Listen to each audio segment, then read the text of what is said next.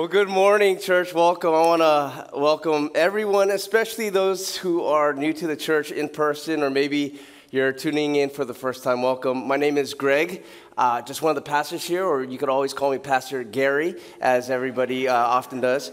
But welcome to the church. And as you might have heard, we are in this series called 40 Days of Prayer. I just really pray that your prayer life has been enhanced, enriched, empowered by this time of prayer together as a church family. You know, the last time I spoke, I was up here and sharing from Matthew chapter 7 and how Jesus taught us to ask, seek, and knock when we pray. And if you were here for that message, I shared about my daughter, Karis, who for nearly half her life, for the past 4 years, she has been asking and knocking on our hearts, asking for a small furry pet. She gave us options, either a puppy or a bunny, either will do. And we've had conversations over and over and over again. And in that message, I shared with you how finally Monica and I decided that we would get her that bunny. Now, since that message a couple weeks ago, I cannot tell you how many conversations, how many texts, how many pictures, how many videos I've had sent from you people in this church who are obviously bunny lovers. I didn't know we had so many bunny lovers in this church. If anybody found my phone, they would think I was a creepy bunny addict, and I am just not. I'm not. But the number one question that everybody's been asking is, so, did she get her bunny? Did you get her bunny? Well, I'm happy to share with you that as of yesterday, we brought home our little bunny, Cinnabon. So cute. That's Cinnabon. Well, I have to admit, he's pretty darn cute. I almost brought him to church this morning. He's pretty cute, all right? But in that message, I shared about how sometimes God doesn't answer our prayers right away, or he doesn't always answer exactly how we ask. And that's the sovereignty of God, because he's good and there's something better he has in store for us. Today, I want to talk about other reasons why God may not answer right away or not at all. And so I'm going to call this message, Why God Doesn't Answer. Why God Doesn't Answer. And before we pray, before we get into the word, I want us to pray and spend some time in prayer. And as we pray, I want to ask you to intercede, in particular for our friends in Ukraine, our neighbors in Ukraine. We have particular friends, Pastor Igor and his wife Lena, that you guys have met. They've been here on this stage, and we've heard this past week that there's possibly 300,000, if not possibly 500,000 troops from Russia on the borders ready for an attack and an offensive at any moment now as we near the 1-year anniversary of when that war started. Okay, so let's spend some time to pause and just pray that God would protect them, all right? So would you join me? Let's bow our heads and come before the Lord.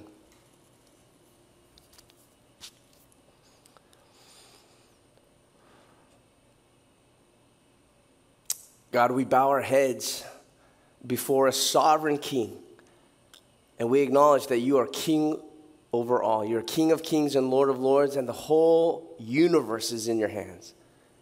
Lord, we know that includes Ukraine. And so, Lord, right now we pray in Jesus' name that you would protect your people there, that you would protect innocent people from harm, Lord. I think about the story of Elisha, and when the army came up against Elisha, and you sent a heavenly host, an angelic army to surround him, a number that was greater than those who surrounded him. And I pray that you would do the same. Lord, that you would protect especially those who are there to proclaim your name, like our friends Pastor Igor and Lena, who are there to preach the gospel, make known the life that comes through Jesus Christ. God, would you allow them to continue to minister and sustain their ministry, Lord, that these threats would have no bearing, Lord, that it would have no impact on what they're doing for the gospel there, God. So protect them against the enemy.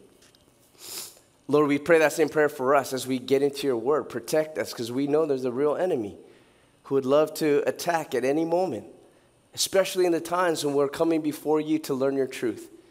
So God, would you protect our hearts and our minds, physically protect us from distraction, or harm. May we be able to be fully present here to hear from your Spirit. So teach us your word. And we pray this in Jesus' name. We all say, amen. Amen. So when it comes to prayer, we always want to open the Bible and search the scriptures to inform the way we pray, to help us to pray in a way that is godly. And I want to encourage you to look to the book of Psalms. The book of Psalms is one of the most beautiful book full of psalms and prayers. And I want to show you one of the most beautiful prayers in the book of Psalms, in my opinion. It's a prayer of David from Psalm 139. So if you have your Bibles, turn to Psalm 139.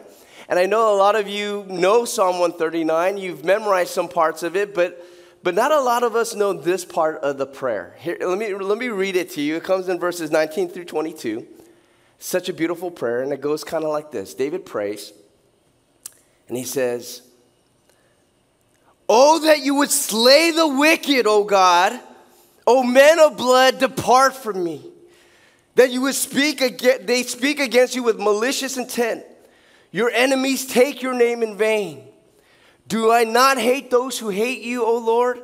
And do I not loathe those who rise up against you? I hate them with complete hatred. I count them my enemies." Isn't that lovely? That's a lovely prayer, isn't it? It's like, what in the world is that? That's David, the man after God's own heart. The man who is a man of God, and yet he prays a prayer like that. How can such words come out of his mouth in a prayer to God? Let me ask you, do you think God always answers everything that David asks for? See, here's something David understood himself in Psalm 66. In another psalm, he wrote this. He wrote in verse 18, he says, "If I had cherished sin in my heart, the Lord would not have listened." And so he recognizes that there are times and situations in which the Lord will not hear or listen to my prayers, specifically when there is sin in my heart that lingers there. And so what I want to do is I want to share with you some explicit scriptures that say there are times when God may not answer our prayers. So the first one is in James chapter 1. If you have your Bibles, open it or turn to your app, James chapter 1. And here's what he says about prayer, verse 6. He says, "But let him ask in faith with no doubting. For the one who doubts is like a wave of the sea that is driven and tossed by the wind. For that person must not suppose that he will receive anything from the Lord." So if you're taking notes, I want to encourage you to write this down. Number one, here's the first reason God may not answer your prayers. God may not answer when our faith is absent.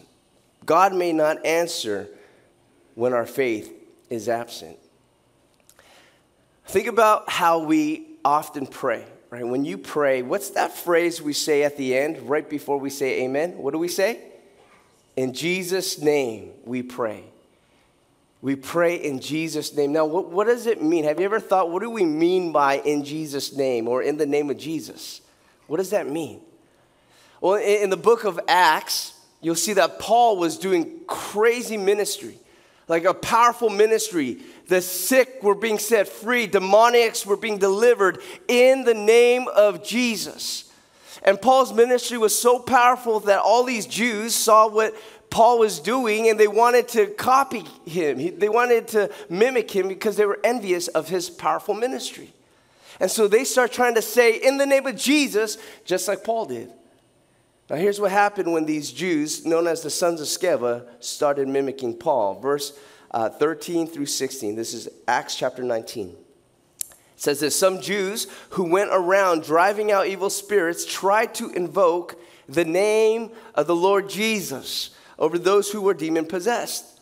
They would say, "In the name of the Jesus whom Paul preaches, I command you to come out."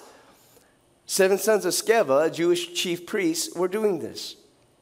One day the evil spirit answered them, "Jesus I know, and Paul I know, but who are you?" Right? Then the man who had the evil spirit jumped on them and overpowered them all. He gave them such a beating that they ran out of the house naked and bleeding. Now, what in the world happened there? They find a person demon-possessed. They want to cast out that demon just like Paul does so easily. And so they say, in the name of Jesus. And yet when Paul is able to deliver the demoniac, this demoniac beats them up and leaves them bleeding. Why didn't it work for them? Why didn't it work? They said the name of Jesus. Well, I'll tell you why. Because all they had was a phrase, but they had no faith. All they had was a phrase, but they had no faith. The only faith they had was in a saying, but they had no faith in the Savior. It was like a magical phrase, an incantation. If we just say these words, there should be power in it. Yet they did not trust in the power and authority of Jesus Christ. And that's the difference. See, I pray that when we pray, and we pray in the name of Jesus, that we pray with faith that he has power and authority to actually answer, that he is greater than anyone or anything in the world. That when we pray in the name of Jesus, that requires us to believe that Jesus has authority and power to hear, to listen, and to act. And if we pray, and we're absent of faith, and we say in the name of Jesus, absent of faith, then that prayer is just as powerful as the sons of Sceva. No power at all. Empty of power. So we pray in the name of Jesus, believing that he has power and authority. Power enough to move mountains. Do you believe that? Do you believe he can? Here's what Jesus says when he teaches about prayer in Mark chapter 11. Mark chapter 11, verse 22 to 24. What does he teach? He says, have faith in God. Have faith. How do you apply that? Well, he goes on. Truly I say to you, whoever says to this mountain, be taken up and thrown into the sea, and does not doubt in his heart, but believes that what he says will come to pass, it will be done for him. Therefore, I tell you, whatever you ask in prayer, believe that you have received it. Have faith that you've received it, and it will be yours. So the challenge for each one of us as we pray is, how much do you have faith in the God you pray to? Because I read this, and Jesus is straightforward here. Very straightforward. Believe, have faith that it will happen, it'll be done. Now, I have to admit, this is a very hard teaching, for me at least. This is very hard. It's not hard because it's hard to understand. In fact, it's quite simple to understand. Just believe and it'll happen. But what makes it hard is it almost seems too simple. It's like I want to say to Jesus, you're kidding, right? Like there's more. You don't really mean that, do you? Like, this is hyperbole, you're being exaggerative. Like, it's not that simple, is it? Right? There's a different understanding of your teaching. Right, Jesus? And it's like I find myself trying to come up with some alternative interpretation of what Jesus meant by just believe it'll happen and it'll be done for you. As if I'm trying to protect Jesus or defend him. From what? From my own heart. So that I don't get angry at him, or I don't lash out at him or frustrated when my prayer doesn't get answered. And I'm wondering if my desire to want to defend Jesus is really me trying to defend my own doubt. Trying to defend my own unbelief. Because the reality is I look back on my life and I realize there are times in my life when I've prayed with doubt.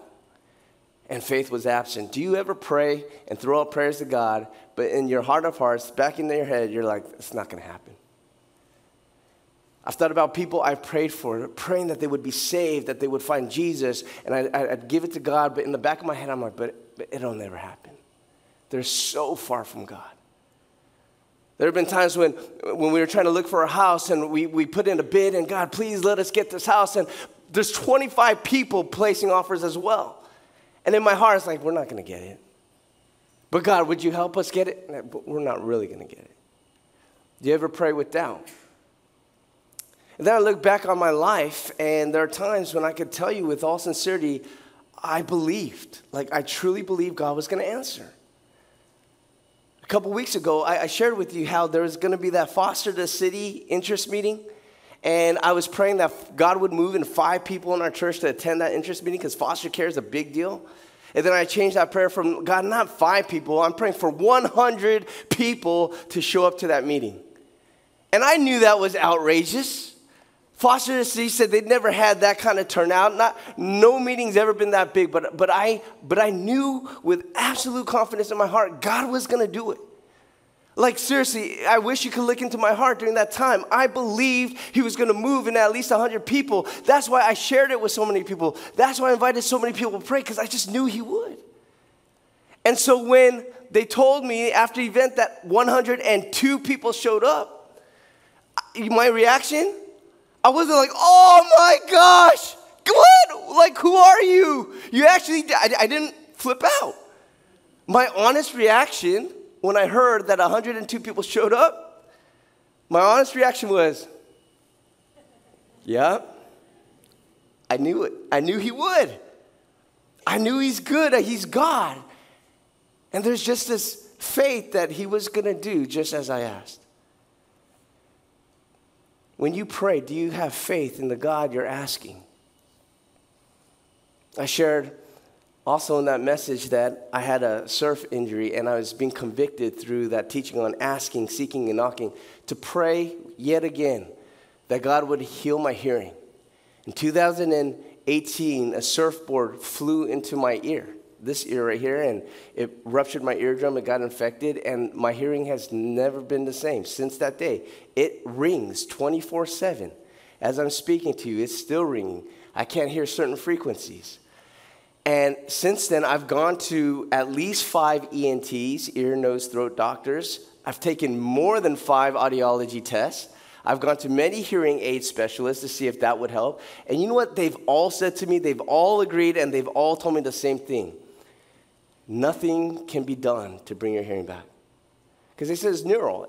My nerves are damaged. There's no surgery that could repair damaged nerves, right? So they're like, nothing can be done. And one doctor told me, nothing short of a miracle from God. So since that last message, I started praying again. You know what? I'm going to ask because I believe he could do miracles. He can move mountains. And so I've been praying. And then this past Monday, I got a recommendation from someone to go to this one particular ENT doctor in Santa Monica. Highly recommended. And so I looked up the reviews, very good reviews. So I made an appointment. On Monday, I went in, drove to Santa Monica. And I sit there, and guess what happens 14 minutes into my meeting with him? 14 minutes. Guess what happens to my hearing? You know what happened? Huh? What? No, seriously, I can't hear you. Did anyone say anything? Nothing happened to my hearing. After that meeting, it wasn't a long meeting, nothing happened to my hearing. You know what he said to me? He heard what I had to share, and he just concluded, nothing is going to bring your hearing back. There's nothing I can do. And I joked with him. I said, I've heard that before, nothing short of a miracle from God, huh? And here's what he said back to me. He joked back. He said, not even a miracle of God is going to bring your hearing back. That's what he said. But he's a good doctor. I would recommend him to you. If you need an ear doctor, let me know. I'd recommend him. I'm going to go back for a surgery with him. But I want to say to you, church, I believe with all my heart that he's going to heal my hearing. I really believe it with absolute confidence. And I'm not just saying this just to make a point because this is what we're preaching on. I really believe he's going to heal my hearing. I don't know when he's going to do it. I don't know how he's going to do it, but he's going to do it. And I can't wait till the day I stand on this stage and I tell you, church, I can hear you now. Right? I can't wait to celebrate that testimony with you. I believe that God will do it. I want to challenge you, will you pray with faith? And when you ask in the name of Jesus, believe in the authority and the power of the Jesus who is in you. But it's not just believing that the mountains will move, it's believing in the mountain mover. It's not just it's not positive thinking. It's not just believing in what you're asking, it's believing in the one you are asking. It's Jesus. And so like Jesus says, have faith in God. Have faith in the power of the name of Jesus. Okay, so that's the first reason why God may not answer if our prayers are absent of faith. That's the first one. Let me show you number 2. God may not answer, write this down if you're taking notes, when our motives are wrong. God may not answer when our motives are wrong. See, James, who told us to pray with faith, goes on a few chapters later in James 4. So flip to James chapter 4. And in verse 2, he says this. He says, you do not have because you do not ask. Well, the question is, what if I've been asking and I haven't been receiving? Well, I'm glad you asked. He anticipated that. And in verse 3, the next verse, he says, you ask and do not receive. Why? Because you ask with the wrong motives. You ask with the wrong motives so that you may spend what you request on your pleasures. So what if I just believe I'm going to pray today for $10 million to fall into my lap today, and I believe it's going to happen. I just have confidence. Will it necessarily happen? Well, here's another requirement. What are your motives? Is it for your own pleasure, or is it for God's pleasure? Right? We go back to this idea of praying in the name of Jesus. That requires faith, that he has power and authority, but also understand when we pray in the name of Jesus, what are we doing? We're praying according to his will and his desires. That's what it means to pray in his name. Here's what Jesus says in John chapter 14, verse 13 and 14. He says, when we pray, whatever you ask in my name, this I will do, that the Father may be glorified in the Son. If you ask me anything in my name, I will do it. And in another teaching in 1 John, he says, whatever you pray according to my will, the Father will hear it and it will be done for you. And so to pray in the name of Jesus is to pray according to his will and his pleasures. So think about it like this. If I were an ambassador for my country and I go to another country, I'm an ambassador for my king. I'm going in my king's name. And I go to this other country and I say what the king tells me to say, and I give the gifts the king gives me to give. What am I doing? I'm representing my king. I'm going in his name. And so everything I say as an ambassador, everything I do, everything I give is as the king would say and as the king is giving. I'm going in his name. I'm simply representing him. And in the same way, when we pray in the name of our King, Jesus, we're praying as he would pray. We're praying according to his will, according to his desires. What does he want? I'm going to pray in his name, praying as Jesus would pray. So oftentimes when we pray, right, what does it sound like? It sounds a lot like this. It sounds like, please, God. Please, God, please grow my ministry. God, please give me a beautiful spouse. God, please raise my salary. God, please give me greater influence for you. And so often we're asking, please, God, please. Now let me ask you, how do we know if what we're asking for has wrong motives or right motives? How do we know if your motive is right or wrong? Can I challenge you to do one thing? When you ask, please, God, do this one thing. Drop the comma. Drop the comma. And does that change the aim of your prayer at all? Does your please, God, aim to please God? Because if it does, that's a good motive. It's not on your pleasures, it's for his. I was reading a book called What Are You Going to Do With Your Life by Pastor J.D. Greear. And this one part really stuck out to me. He said, as a young pastor, he was really praying for the lost to be reached. And he's praying that his church would be full of people, that his church would grow. And he's really ambitious as this young pastor. And he says one Friday afternoon, he was praying for that very thing.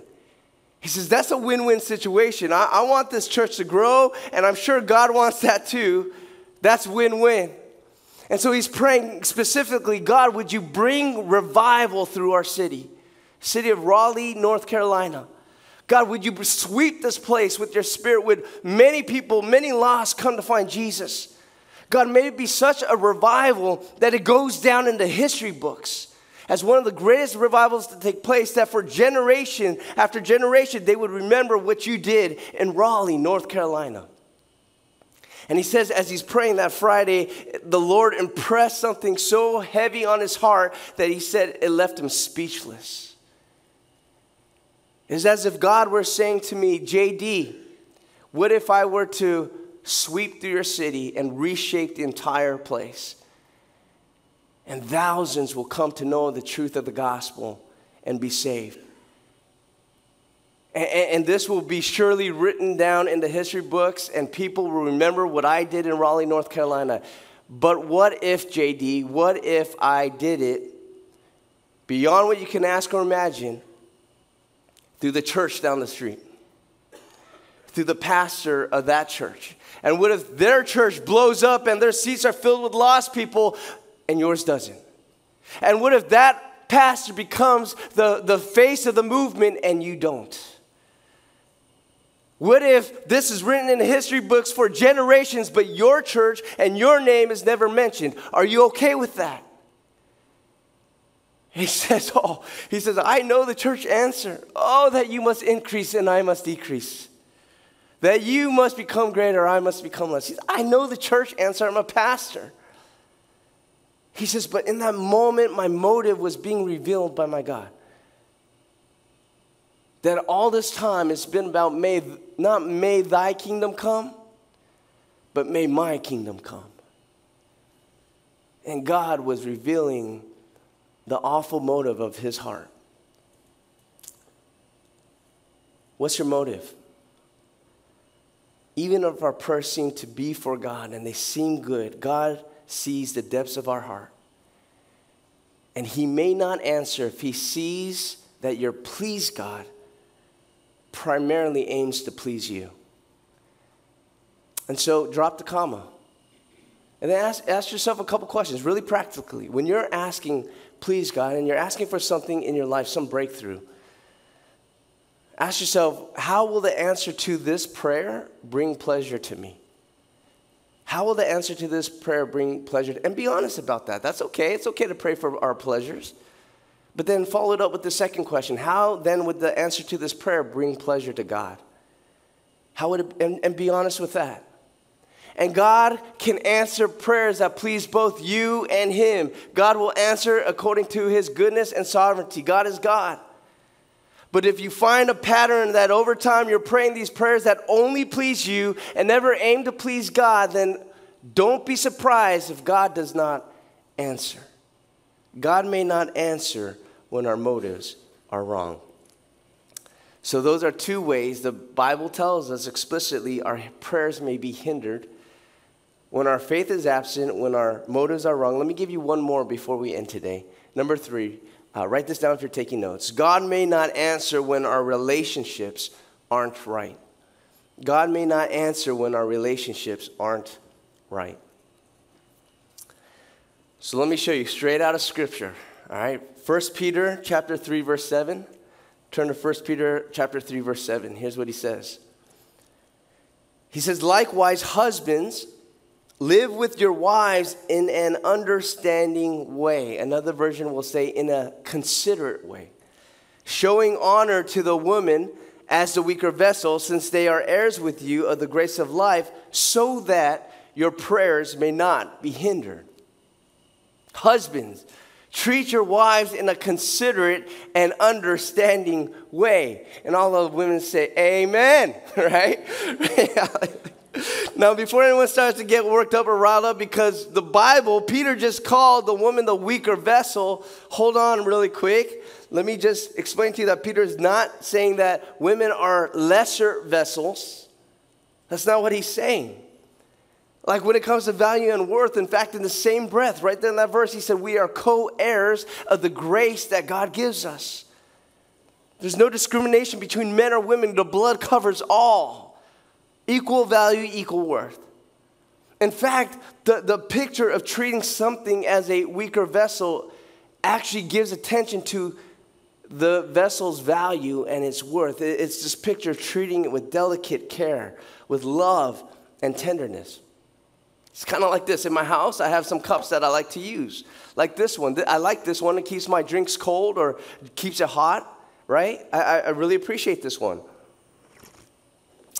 And so like I could, it's tough. I could bring it anywhere I want, and I don't give too much attention to it. And yet there's another cup in my house we love to use, and it's this one. And this one is one of those special cups where between the inner glass and the outer glass is hollow, because you could then put hot beverages in it and it's not going to burn your hands. I really like this one. But with this one, I'm not going to just chuck it into the sink to be washed or chuck it into the dishwasher, because it's delicate. I treat this one with careful attention. I'm considering how I use this one, being considerate. Why? Not because it's lesser, but because of its value to me, because of its worth to me. And so husbands, treat your wife with considerate care in an understanding way. Now, why does he call her the weaker vessel? Well, let's just do some context here. In that day, in that culture, it was true as a fact that women were in a weaker position socially and culturally. They didn't get to share the privileges and the advantages that a man does. So easily overpowered or taken advantage of. That's a fact. It's also true, generally true, that women just aren't built physically like men. Women generally aren't as strong or built like men. Now, is that always true? No, it's not always true. I know women in this church, ladies in the church, who would crush their husbands in an arm wrestling match or throw a football much further than their guy. Amen? Some of you guys. But that's an exception, not the rule. I mean, Cheryl will crush Pastor Gary one-on-one in basketball. I promise you that. But that's an exception, not the rule. But when there's a possibility that the woman could be overpowered and taken advantage of by the man, here's the bottom line. God wants husbands to be understanding and considerate of their wives. Who's this speaking to? I pray that this church is full of men who are prayer warriors. I pray that this church is full of men who pray, who get on their knees, men who come to our prayer meetings on Tuesday night. I love seeing men here in this worship center, 6 a.m. on Thursday, praying.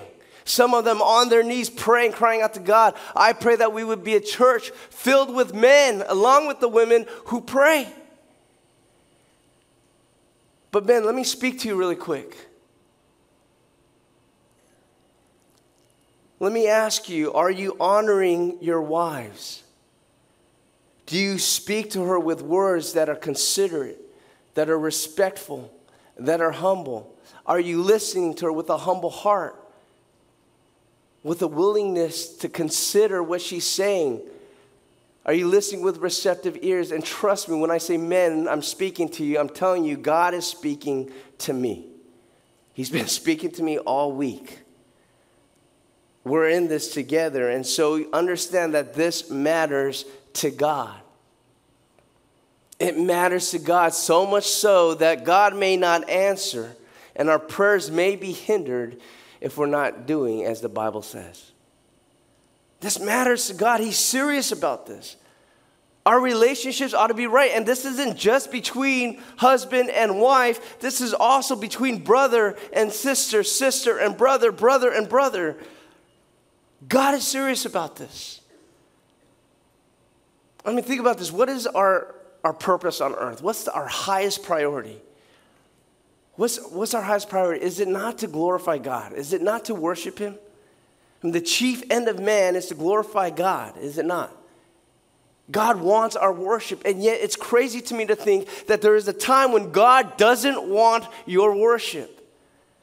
There's a circumstance in which He says, don't worship me right now.